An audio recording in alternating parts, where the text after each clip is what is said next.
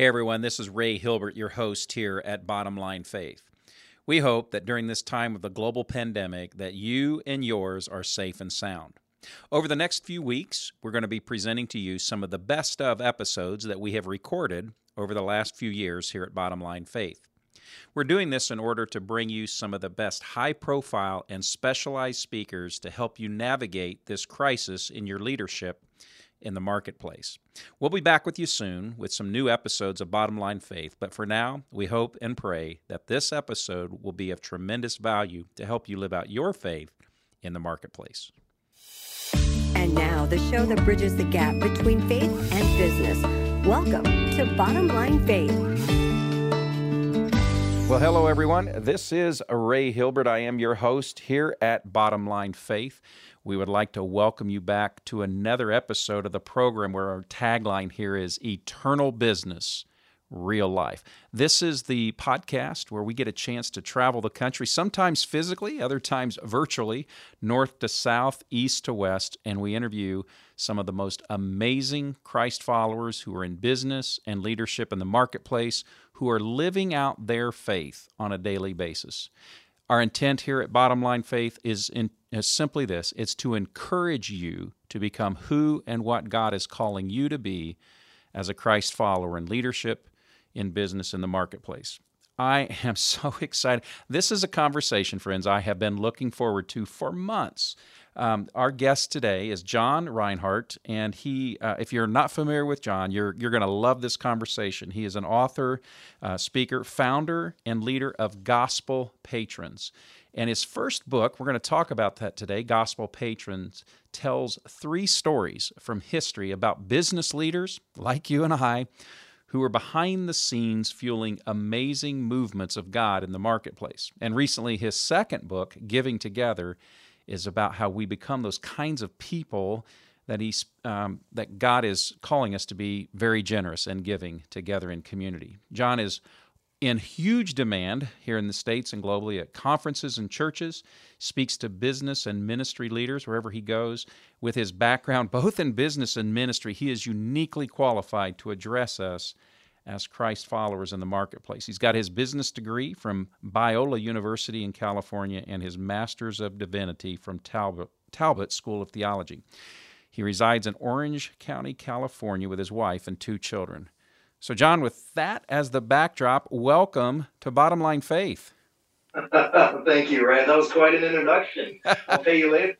Awesome. That's fantastic. Well, John, for our listeners who are just learning about you and getting acquainted with you, why don't you just give us a little bit of background? What is it that you're doing there at Gospel Patrons? A little bit of the story, what inspired you to start, sharing these messages? Just give us a little bit of that backstory. Yeah, as you mentioned, I studied business and got a sales job right out of college. And by the time I was 25, I made $100,000 and paid off all my student loans. I was married, and I had a midlife crisis. I started young on that. I just was wondering what is this all about? Once I was out of debt, once the student loans were paid off, the question really was, am I just supposed to pursue bigger and bigger numbers, move closer and closer to the beach, and get a faster and faster car? I mean, is that the goal? Yeah. What is life, and what is life as a Christian business person supposed to be about? And I really didn't have a vision for it. I had grown up in a family of business people. My wife's parents are business owners, and so I was surrounded by business people. But there was sort of this sneaking suspicion that business leaders were second-class Christians. Mm. They weren't on the A team because they weren't, seeing as many people saved or preaching sermons or being missionaries. That they're sort of, I don't know, that they didn't get to see the real action. The real action was had by missionaries and preachers, and Bible study leaders, and those kind of people. And I didn't want to miss out on the real action.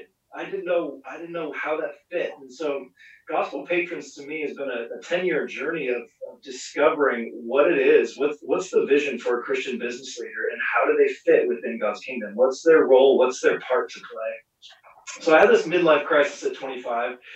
I leave business and I go back to seminary. Not necessarily because I was called or felt called to become a pastor. I like preaching and on that kind of thing, but I just knew whatever was coming next in my life, I needed to be more grounded in God's word. So at 29 years of age, I graduated from seminary, and I feel like in one hand I'm holding business, and in the other hand I'm holding this ministry degree and this passion for Jesus, and going, all right, Lord, what are you going to do with these two things? And how in the world do they come together for your kingdom? Well, I asked my wife at 29, I said, hey, what's your dream? You've been helping me chase my dream in seminary for the last 4 years. What's your dream? And my wife beautifully said, ever since I was 13, I dreamed of traveling all the way around the world in a single shot. Not going to Europe and coming home or visiting Africa and coming back, but literally circling the globe. And she said, my goals underneath that would be to become a global Christian and to learn to walk by faith. I just love this woman. And I said, that's a great goal. Those are amazing ideas. Let's do it.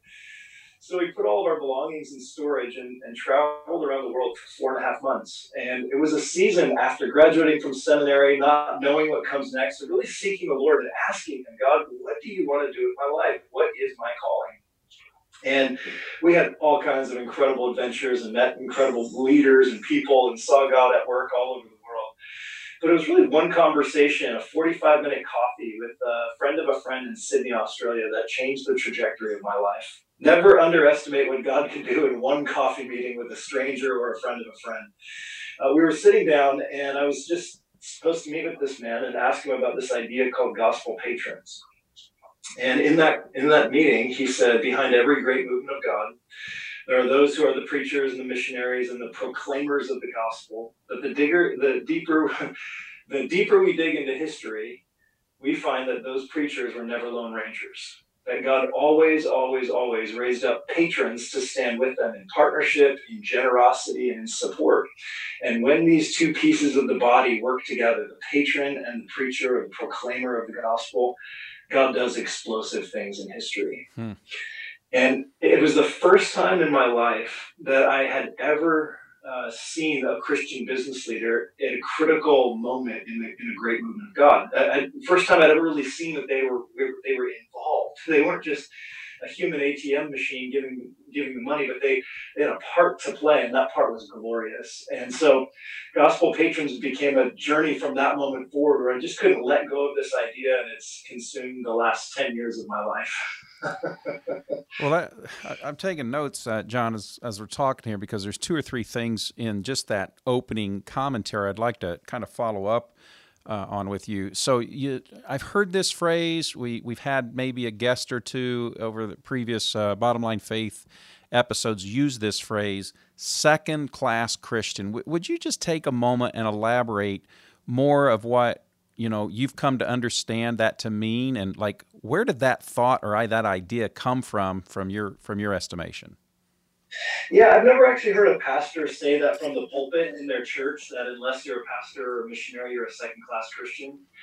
But I think one of the ways it sneaks in is that we don't, in churches, we don't often celebrate and honor business leaders for the role that they play. Yeah. And so when we're going to highlight a testimony, or we're going to highlight an incredible story from history, or recommend a biography, we're going to generally recommend a biography of a Christian hero, and that Christian hero is going to be a missionary or a pastor who did something incredible for the Lord. And I don't think it's necessarily been on purpose that we've slighted business leaders or professional people in the role that they play. We just haven't known how to highlight them. We haven't known the stories. And so I think that was the game changer for me, was seeing that Christian business people aren't just business people who operate by Christian principles and biblical values. They are people who have a part to play. They're in the story of God. And when I saw that through stories of history and even modern stories, I began to go, oh, this is different. It's one thing to give me a principle. It's another thing to tell me a story and wake up my imagination for who I could be and who my friends and parents and brothers and sisters could be in the kingdom of God as business people. And so I think we sort of implicitly receive this message that, unless I'm one of them, I'm not going to be one of the people that's highlighted, because I'm not one of the people that's really doing great things for God. Well, okay, so that's really that's helpful. And I remember, I don't know, I'm thinking back 20 years ago maybe. I remember sitting at a church, and my background, like yours, is in business. And I remember sitting at a church one morning, and I was visiting this church, and I heard this pastor talk about the evils of the marketplace, and didn't say these exact words, but pretty much intimated or, indicated that, look, if you're in business and you're pursuing success in business, you are really caught up in the world's standard, and you might want to consider a calling of God to come over, come away from the dark into the light, right, into ministry. So I think sometimes these kind of things maybe get caught and maybe not intentionally taught, but that was pretty much what I was hearing that morning. Has that been your experience too, that vicariously we kind of say some of these things? Yeah, I think because a lot of the people on stages, across America are not, they don't have a business background. They haven't really worked in business. Some have, but most haven't. They don't really know how to speak to the good of business for the glory of God. It's just not been their training or their experience. And so I think unknowingly they can say some things that are not very helpful. And I think that's part of the reason God's given me a ministry to strengthen and encourage his people who are business and professional people, as well as speak to the pastors and ministry leaders to say, there's a better way to talk about this. There's a better way to inspire people to be all that they can be for God in their calling. I mean, I think one of the things that unintentionally gets said is that if you're in ministry, you have a calling, and everyone else of us have careers. We have jobs. And I don't believe that at all. I think God calls everyone to their particular profession and vocation. We can miss the calling. I think we can avoid it. We can say no, like Jonah does, and runs away from it. But God does call people to different professions and vocations, and that's a good thing. So our ministry is highlighting that and trying to draw that out for us. That's fantastic. And I don't want to give a spoiler alert to the book, and I want to come back to the book in just a moment, Gospel Patrons, and some of the study and research and whatever you'd care to share from that. But can you cite maybe examples in Scripture of this concept of gospel patrons? What is it, and where do we see it demonstrated in the Word of God? Yeah, I love that, because to me that was game changing. I did come across a few historical stories that made it into the book Gospel Patrons, but when I saw it in Scripture, I mean, Scripture is our anchor. It's my authority, and I go, okay, this isn't just an anomaly of history. I see it right here. I think the most compelling one for me is that in Luke chapter 8, verses 1 through 3, we see that Jesus is traveling and speaking. He's got his disciples with him. He's preaching and teaching about the kingdom of God. But then in verse 3 of Luke 8, it says that there were 3 women with him, Mary, Joanna, and Susanna, who provided for him out of their means. And the first time I saw that, I went, wait, what? How come I'd never considered how the Son of God provided for his ministry? I mean, we all know he was a carpenter, worked under Joseph, and then seemingly took over the family business until he was 30. He was working as a carpenter. But we all know he also left that, and for 3 years traveled and was preaching and teaching everywhere he went. So how was his ministry funded? He still needed to eat. There's still expenses in ministry, just like there are today. Who paid for that? Yeah. And all of a sudden in Luke 8:3, you go, oh, Mary, Joanna, and Susanna were Jesus's gospel patrons. They provided for him out of their means. And I was like, how could I never have seen that before? All of us have read through the Gospel of Luke. We've seen this story. And yet there it was right there. I keep reading. I get to Romans 16. And Romans 16, the final chapter of one of the greatest letters ever written. And Romans is so packed with beautiful theology and truth and gospel. And Romans 16 is basically a list of names. And you start reading it, and the first person mentioned is this woman named Phoebe. And Paul says, hey, church in Rome, greet Phoebe in a manner worthy of the Lord, for she's been a patron of many and of myself as well.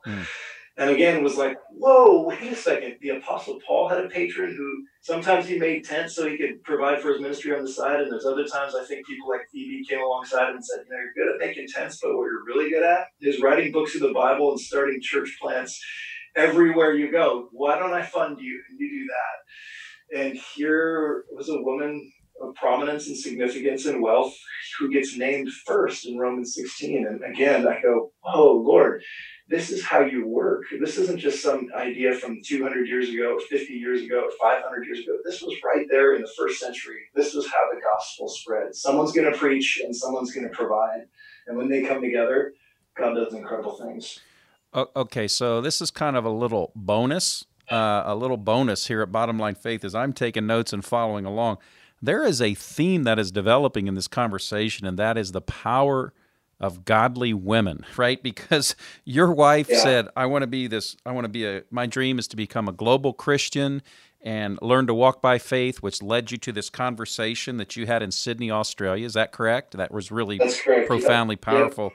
And then you've given Yep. us a couple of examples out of Scripture where these women that had resources and means that God leveraged them, used them as the patron to the gospel, both through Jesus and through the Apostle Paul. So we're seeing a real Yep. theme develop here. I didn't plan on that today. That's awesome. Well, I love that. I love that because Jesus didn't have to do that. He loved women, and he allowed them to travel with him. When you look at Mary, Joanne, and Susanna in Luke 8 and their generosity toward Jesus' ministry, you go, that's a really significant part to play. All the disciples also had left their fishing boats and their nets and their work as a tax collector. And so they did need provision. And these three women stepped up. And we see these women journey with Jesus and the disciples all the way from Luke 8 to the cross and the burial of Jesus and the resurrection of Jesus. They're there. And so they're with these guys on the journey as partners in ministry. They just have a different role. And it's a beautiful and glorious and powerful role they play. That is fantastic. Well, folks, we are speaking with John Reinhardt, author, speaker, founder, and leader of Gospel Patrons, author of the book Gospel Patrons and Giving Together, his second book. John, if there are folks listening to our conversation and they want to connect with you or learn more about your ministry or your resources, your speaking, what's the best way for folks to get in touch with you? Yeah, thanks for asking. GospelPatrons.org is sort of our home address that we welcome everyone to come visit us at, gospelpatrons.org, and also at Gospel Patrons on Instagram, Twitter, what's the other one? Facebook, YouTube. So at Gospel Patrons is social media, but gospelpatrons.org is our home base where we give away all of our resources for free. You can see articles, videos, films, interviews, journals. We want to make all that stuff beautiful, free, accessible to as many people as possible around the world, because we really believe there's a ton of professional people who need to be inspired with how God could use them. That's awesome. Well, thank you for that. So, folks, check out John, his team, and their work and resources at gospelpatrons.org, and then on all the social media there under that tag. So John, let's talk a little bit, if we can, about as you've traveled in your speaking and your workshops and teaching. Can you think of an example of maybe a conversation that you've had or a meeting where you talked with a business person, maybe somebody who had some success or whatever, and they had not yet made this connection, and by learning about this concept or having these details and stories taught, that you saw the light come on? Does any, names not of course, but just does anything or any situation come to mind that you could share with us today? Yeah, thanks for that. I think probably one of the first big ones that happened is one that will forever be etched into my memory. I was speaking at a conference in Atlanta, and it had gathered different business leaders from around the country. And a lawyer from New York came, and he was sort of drugged there by his wife, wasn't really sure he wanted to be there. And my book was given away to everybody the night before, and then I spoke the next morning. And after I spoke, he and his wife came up to me, and they said, "Yeah, we started reading your book last night when it was given away. And then this morning, after hearing you speak, the husband said, 'This is what I'm called to do. This is why God put me on planet Earth.' For years, as a Christian business person, as a lawyer in New York City, I wrestled with, am I just supposed to pass out bulletins? What's my role within the body of Christ?" He's like, I can do that, but I'm really good at some of this other stuff. And he said, "Now I know what I'm called to. I'm called to be a gospel patron." And he said, in light of the message that you just gave, last year I gave away $20,000 to God's kingdom work, but I could do so much more. And in light of the message you just gave, I just made two $500,000 commitments to two different ministries that I deeply love and want to partner with and want to be a gospel patron for them in this critical season. So they're ministry leaders I know and love and trust. I just really haven't gotten in with them, and it's time for me to go all in. And I just went, whoa, your giving went from $20,000 one year to $1 million the next year. And there was no pressure, no guilt, no obligation, just an unleashing of a calling, an unleashing of this is of purpose, of destiny. And he and his wife have kept running in that direction ever since. And so to see that happen in a moment, obviously was the work of the Holy Spirit, but this idea of gospel patrons, I think has the ability to catalyze us to not just change our giving from 8% to 10 or 10 to 12 or 12 to 15, but to allow us like a horse being let out of the stall, like just run after everything God's called you to in life. That's a powerful story that you shared. That happened in Atlanta, I think you said, right? Yeah. So Yep. as I'm listening, that it kind of triggers another question that I didn't plan on asking. And so any of us who have walked with Christ for any number of years, who have sat, and attended church and so forth, we have been taught and we've read the importance around tithing and giving and so on and so forth. So what similarities or what distinctives are different between someone who's just tithing or giving because they've understood that to be an act of obedience versus being a gospel patron? Are there differences? Are there distinctives? Walk us through that. Yeah. I think I would say tithing is a great thing, or giving 10% to your local church is a great thing, and I think that's a starting place for every Christian. I don't think that's where we end, though. And I think the difference is the questions that get asked. A lot of times people who give 10% or who tithe have a mentality of still 90% belongs to me and 10% belongs to God. And I think the gospel patron mindset is 100% of what I have belongs to God. How much does he want me to keep? Not how much does he want me to give, how much does he want me to keep? And another question gospel patrons ask is they don't ask the question, how much am I obligated to give, or how much should I give? Gospel patrons ask the question, what's it going to take to get the job done, to launch this ministry, to send this church planter out, to get this missionary fully supported and get him out in the field so he's preaching the gospel, or to build this new work from scratch in a new area, a new region, new city, whatever it is. What's it going to take to get that done? Well, let's give that, or let's rally a group of us to give that. But let's get the job done. Let's move things forward. Not how much can I hang on to build my kingdom. It's how much can I release to build God's kingdom. Wow, those are very different questions. I love to take notes and learn. So I just want to make sure I capture these right. And I'm sure somebody. By the way, if you're taking notes, I hope you've pulled off the road while you're driving. I hope you're not trying to write on that notepad on your knee pad as you're driving. But You talked about the two questions, not is how much should I give, but how much does God want me to keep? Did I catch that one correctly? Yep. And then secondly, the big question is, what is it going to take to get the job done in this ministry that God's calling me to come alongside? Did I capture those correctly? Yeah, absolutely. Yep, that's correct. So John, those are powerful questions. What begins to change? What takes place in the heart and spirit of a person who begins to ask those questions as opposed to, the standard wrestling through how much should I give? And what happens on the inside of someone once they begin wrestling with those questions? Yeah, I think the first thing is joy. It's generosity for God's kingdom is is one of the most surprising joys in life. We don't expect giving to be joyful. I mean, before, God has done a massive work in my heart so that I don't love and trust and treasure money like I used to. Because I used to think of giving as like you kind of have to, it's an obligation, not an opportunity. And it's not going to be a joyful thing because I have to release something that I don't really want to do anyway.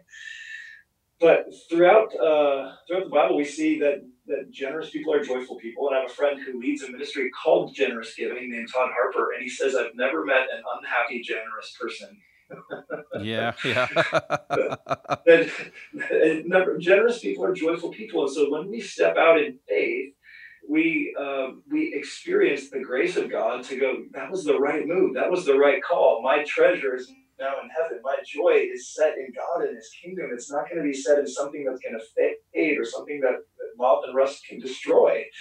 And so our joy actually rises. Generous people are happy people. There's been all kinds of studies and across a number of different institutions who've basically confirmed this fact, not even from a Christian perspective, that giving makes you happy. Yes. And so much more when that's connected to Jesus and his kingdom and the very purpose and reason for which we're made. I mean, at the heart of who God is, God's heartbeat is generous. Yeah. For God so loved the world that he gave his one and only Son. Mm-hmm. At the heart of who God is, at the heart of the gospel, which is what we believe and carry, is a generous God who would give us the thing that was most valuable to him and most costly for him to give. That's who he is. And so when we give, we're being like God. We're never more like God than when we're giving.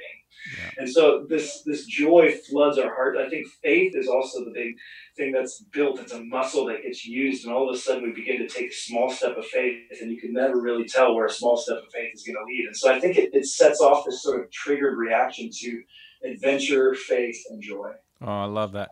So here's another question I hadn't planned on asking, but just this conversation to me is so encouraging and inspiring and frankly very insightful.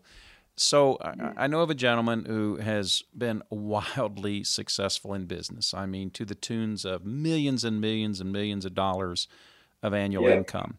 And I know that he has given away millions of dollars over the course of his lifetime. Now, it's not for me to say or to judge any of this, but I often wonder this question in my own life as well as others. Is there a difference between being somebody who gives away a lot of money versus someone who's generous? It's a great. Yeah. Okay. I love that question because I often cringe when I'm sitting in church and the pastor will stand up and thank the congregation for giving so generously, because I go, really? The statistics are that the average Christian in America, average evangelical Christian, gives 2 to 3% of their income. Can we really call that generous? Mm-hmm. When I think 10% is our starting line, I think that's our starting place for generosity, not our finish line. So I do cringe at things like that. I think writing big checks doesn't necessarily equate to generosity. I mean, all the research shows that the most generous people, percentage-wise, are the poor. Yeah. The poor give a high percentage of their wealth away than the upper echelon and the highest people in our society. And so I think it is hard to judge. I don't think it's our job to judge the amount that other people give. Or even the amount that other people keep. Other people will keep different things that you and I might not keep. And I have friends who have very, very large homes, and I think some use them very, very well. I think for me, a very large home would be an anchor. It would be a burden. It would be something that I think would consume too much of my time and attention and take me off of the things that God's called me to do. And so my wife and I chose to live quite simply for the sake of being able to really run and making our home more of a launch pad than anything else. And so I think it's a hard question to ask. I think it's because giving is so much about the heart, right? It's so much about the heart. And we want to sort of make it about a standard of living or a certain percentage but God loves a cheerful giver. Nowhere else in the New Testament does it say God loves fill in the blank. Mm. And not a particular type of person or particular gifting, but it does say that about generosity. In 2 Corinthians 9, it says, for God loves a cheerful giver. Mm-hmm. And so I think the thing God wants most for us is not to be reluctant givers. He wants us to be like him.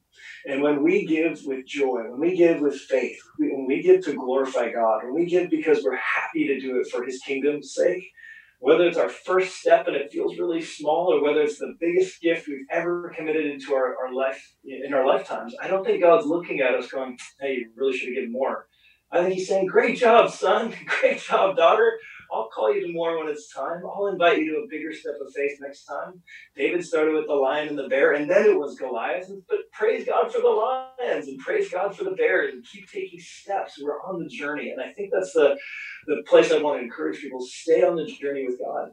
Take your next step of faith and try to do it with joy. God loves a cheerful giver. He delights when we give generously. And so let's be like him and continue to step toward that rather than setting sort of rules and restrictions that are going to bind people and take away that joy in giving.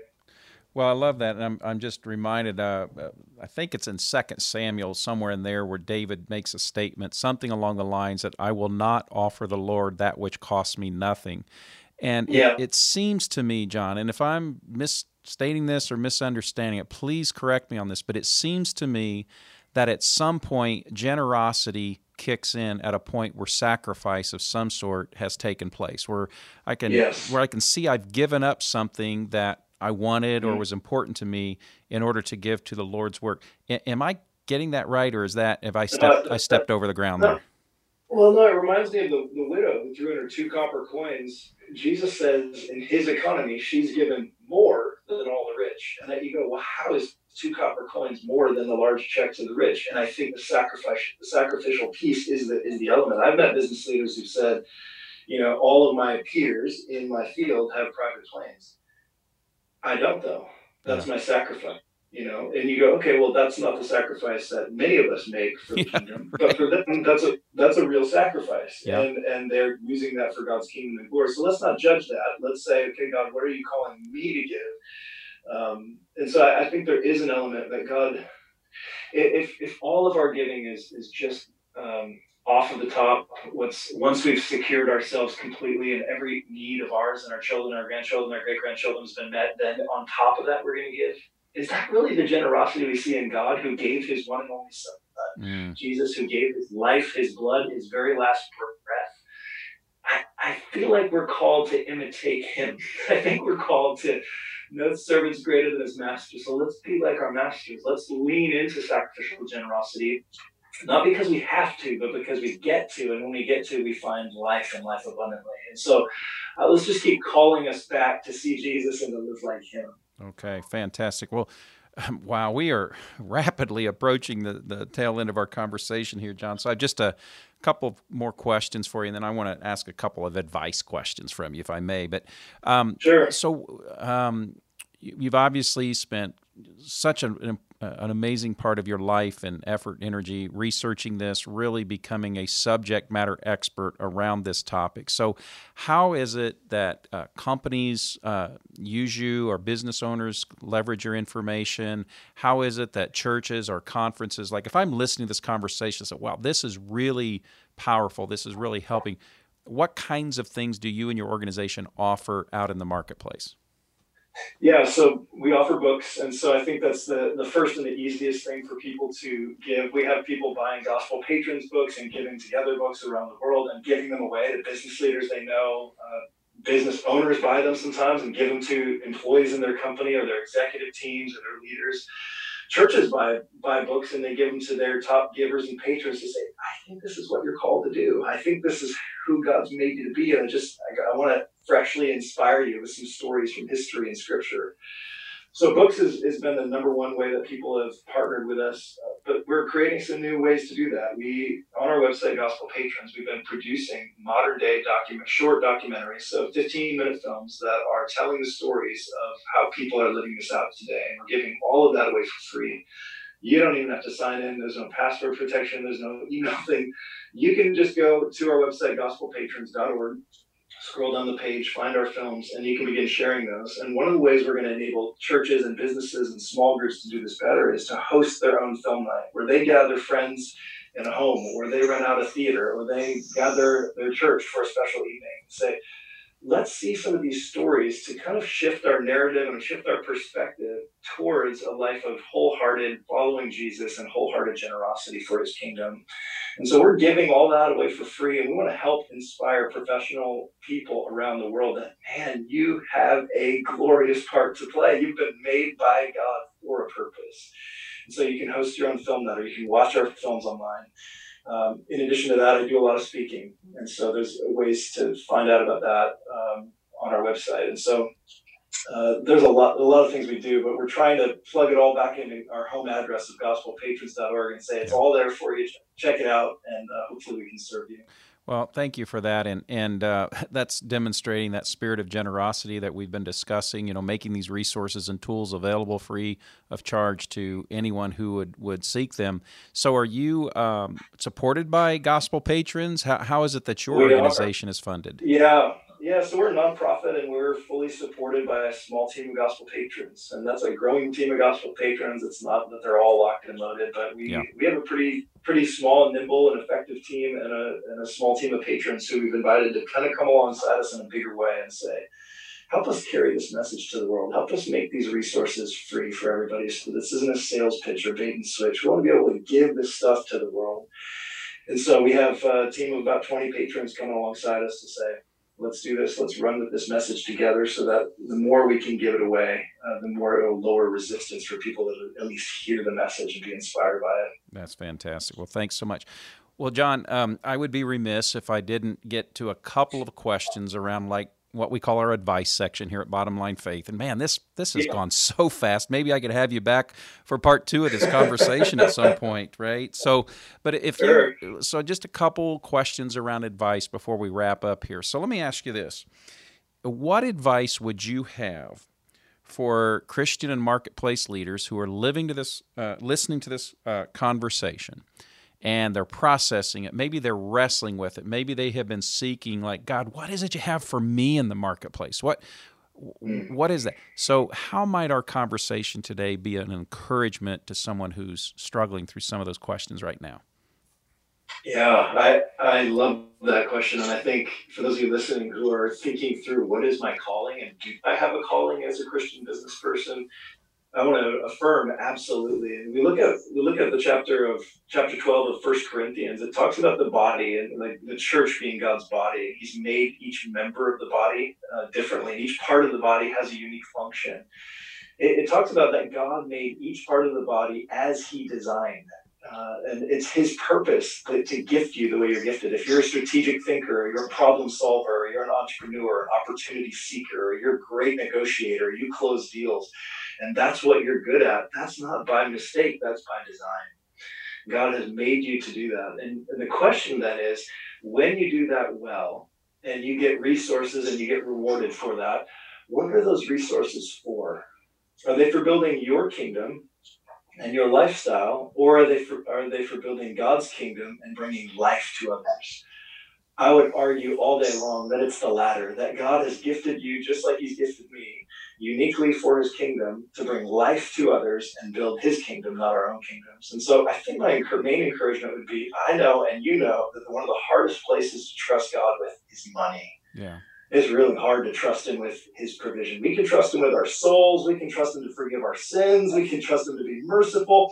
But putting our need for provision into His hands is one of the hardest steps of faith that any of us will have to take.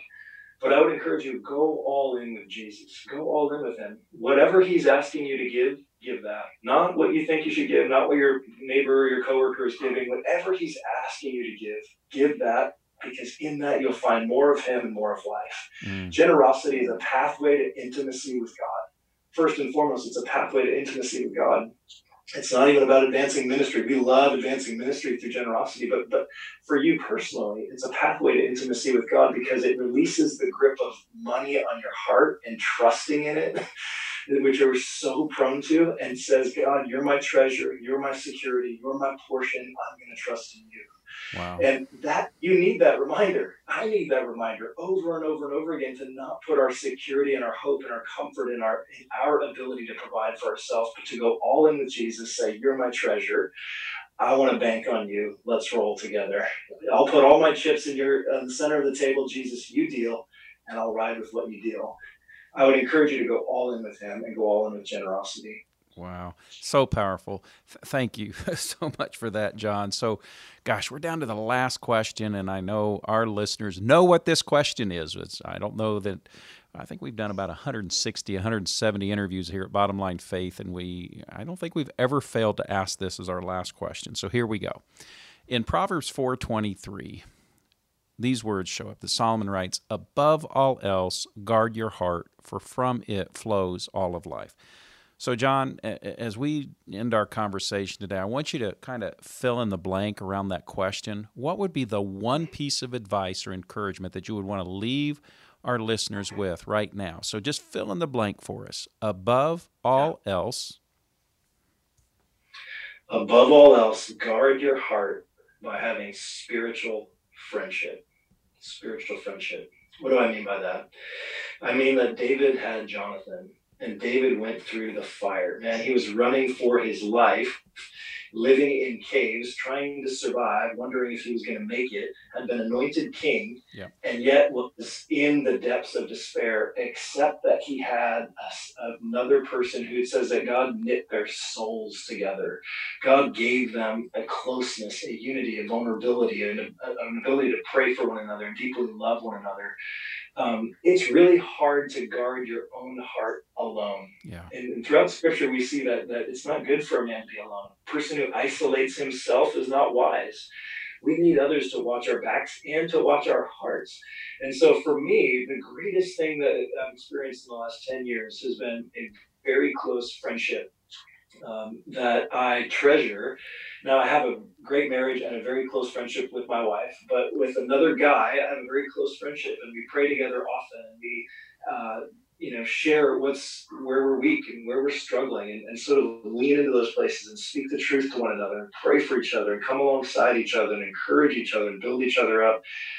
That has done more to guard my heart and to keep me faithful, fruitful, and flourishing in life than perhaps anything else. I love Scripture and I read it, I pray, I have a good relationship with my pastor, I'm engaged in my local church, but above all else, there's another man who's watching my soul, who's watching over my heart with me through prayer and through friendship. And so to cultivate one or two very close friendships and invest in those is the greatest thing you can do to guard your heart. Friendship is one of those loves that C.S. Lewis talks about in his book, The Four Loves, that it never feels urgent, but it's one of the most powerful loves in the world.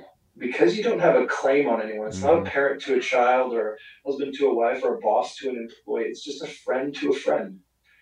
And yet it's small groups of friends that change the world because they believe in one another, they stick together, they're through thick and thin, they're fierce with one another to fight for one another. And I think one of those things for business people that gets crowded out throughout life is the time for true friendship. And I think it's really, really hard to guard your own heart, especially when you're the boss, especially when you're setting the terms and the values for your company, especially when you're kind of in the lonely place of leadership. Man, I would encourage you above all else, guard your heart by seeking and praying and asking God for one spiritual friend this year who you can journey with, who you can grow with, who you can commit regular time to invest in, and then watch what God's going to do to guard your heart. It will be incredible. Absolutely fantastic encouragement and words of advice there, John. Thank you. So one more time, folks, John Reinhardt and his team, check them out, please, at gospelpatrons.org, as he has shared with us. Tremendous resources there available to you to learn what this means to find your calling and come alongside and be not just a supporter in ministry and missions, but a true partner and a patron in God's work in the marketplace. And so, John, I want to thank you for being a part of our conversation today here at Bottom Line Faith. Absolutely. It's been a joy. Well, folks, let me take just a moment, a quick summary here, because this has been no disappointment. I said on the front end of this conversation, I've been looking forward to it for a long time. No disappointment here at all. And I'm just reflecting on my own notes here of just what I'm going to take away from the conversation with John today, is that you never know the power of a single question. That when he asked his wife this question, what is your dream? And her response was, my dream is to become a global Christian and to learn to walk by faith. And that began them on a journey where they began literally going around the globe, and he had a powerful conversation with someone in Sydney, Australia, that began to shape a different worldview for him, to understand that behind every great movement of God, there was a patron or patrons who were supporting it and making it possible. And he gave us examples of that from the Scripture, whether it be in Luke chapter 8 or in Romans 16 and other examples where God uniquely and divinely called people through their means, through their resources, to support God's work, whether it was Jesus' ministry or the Apostle Paul and others. And so we saw that as well. And John shared with us a powerful story of a transformational conversation of an attorney for the first time in Atlanta, Georgia, that went from giving a small portion of his income to truly engaging in the ministry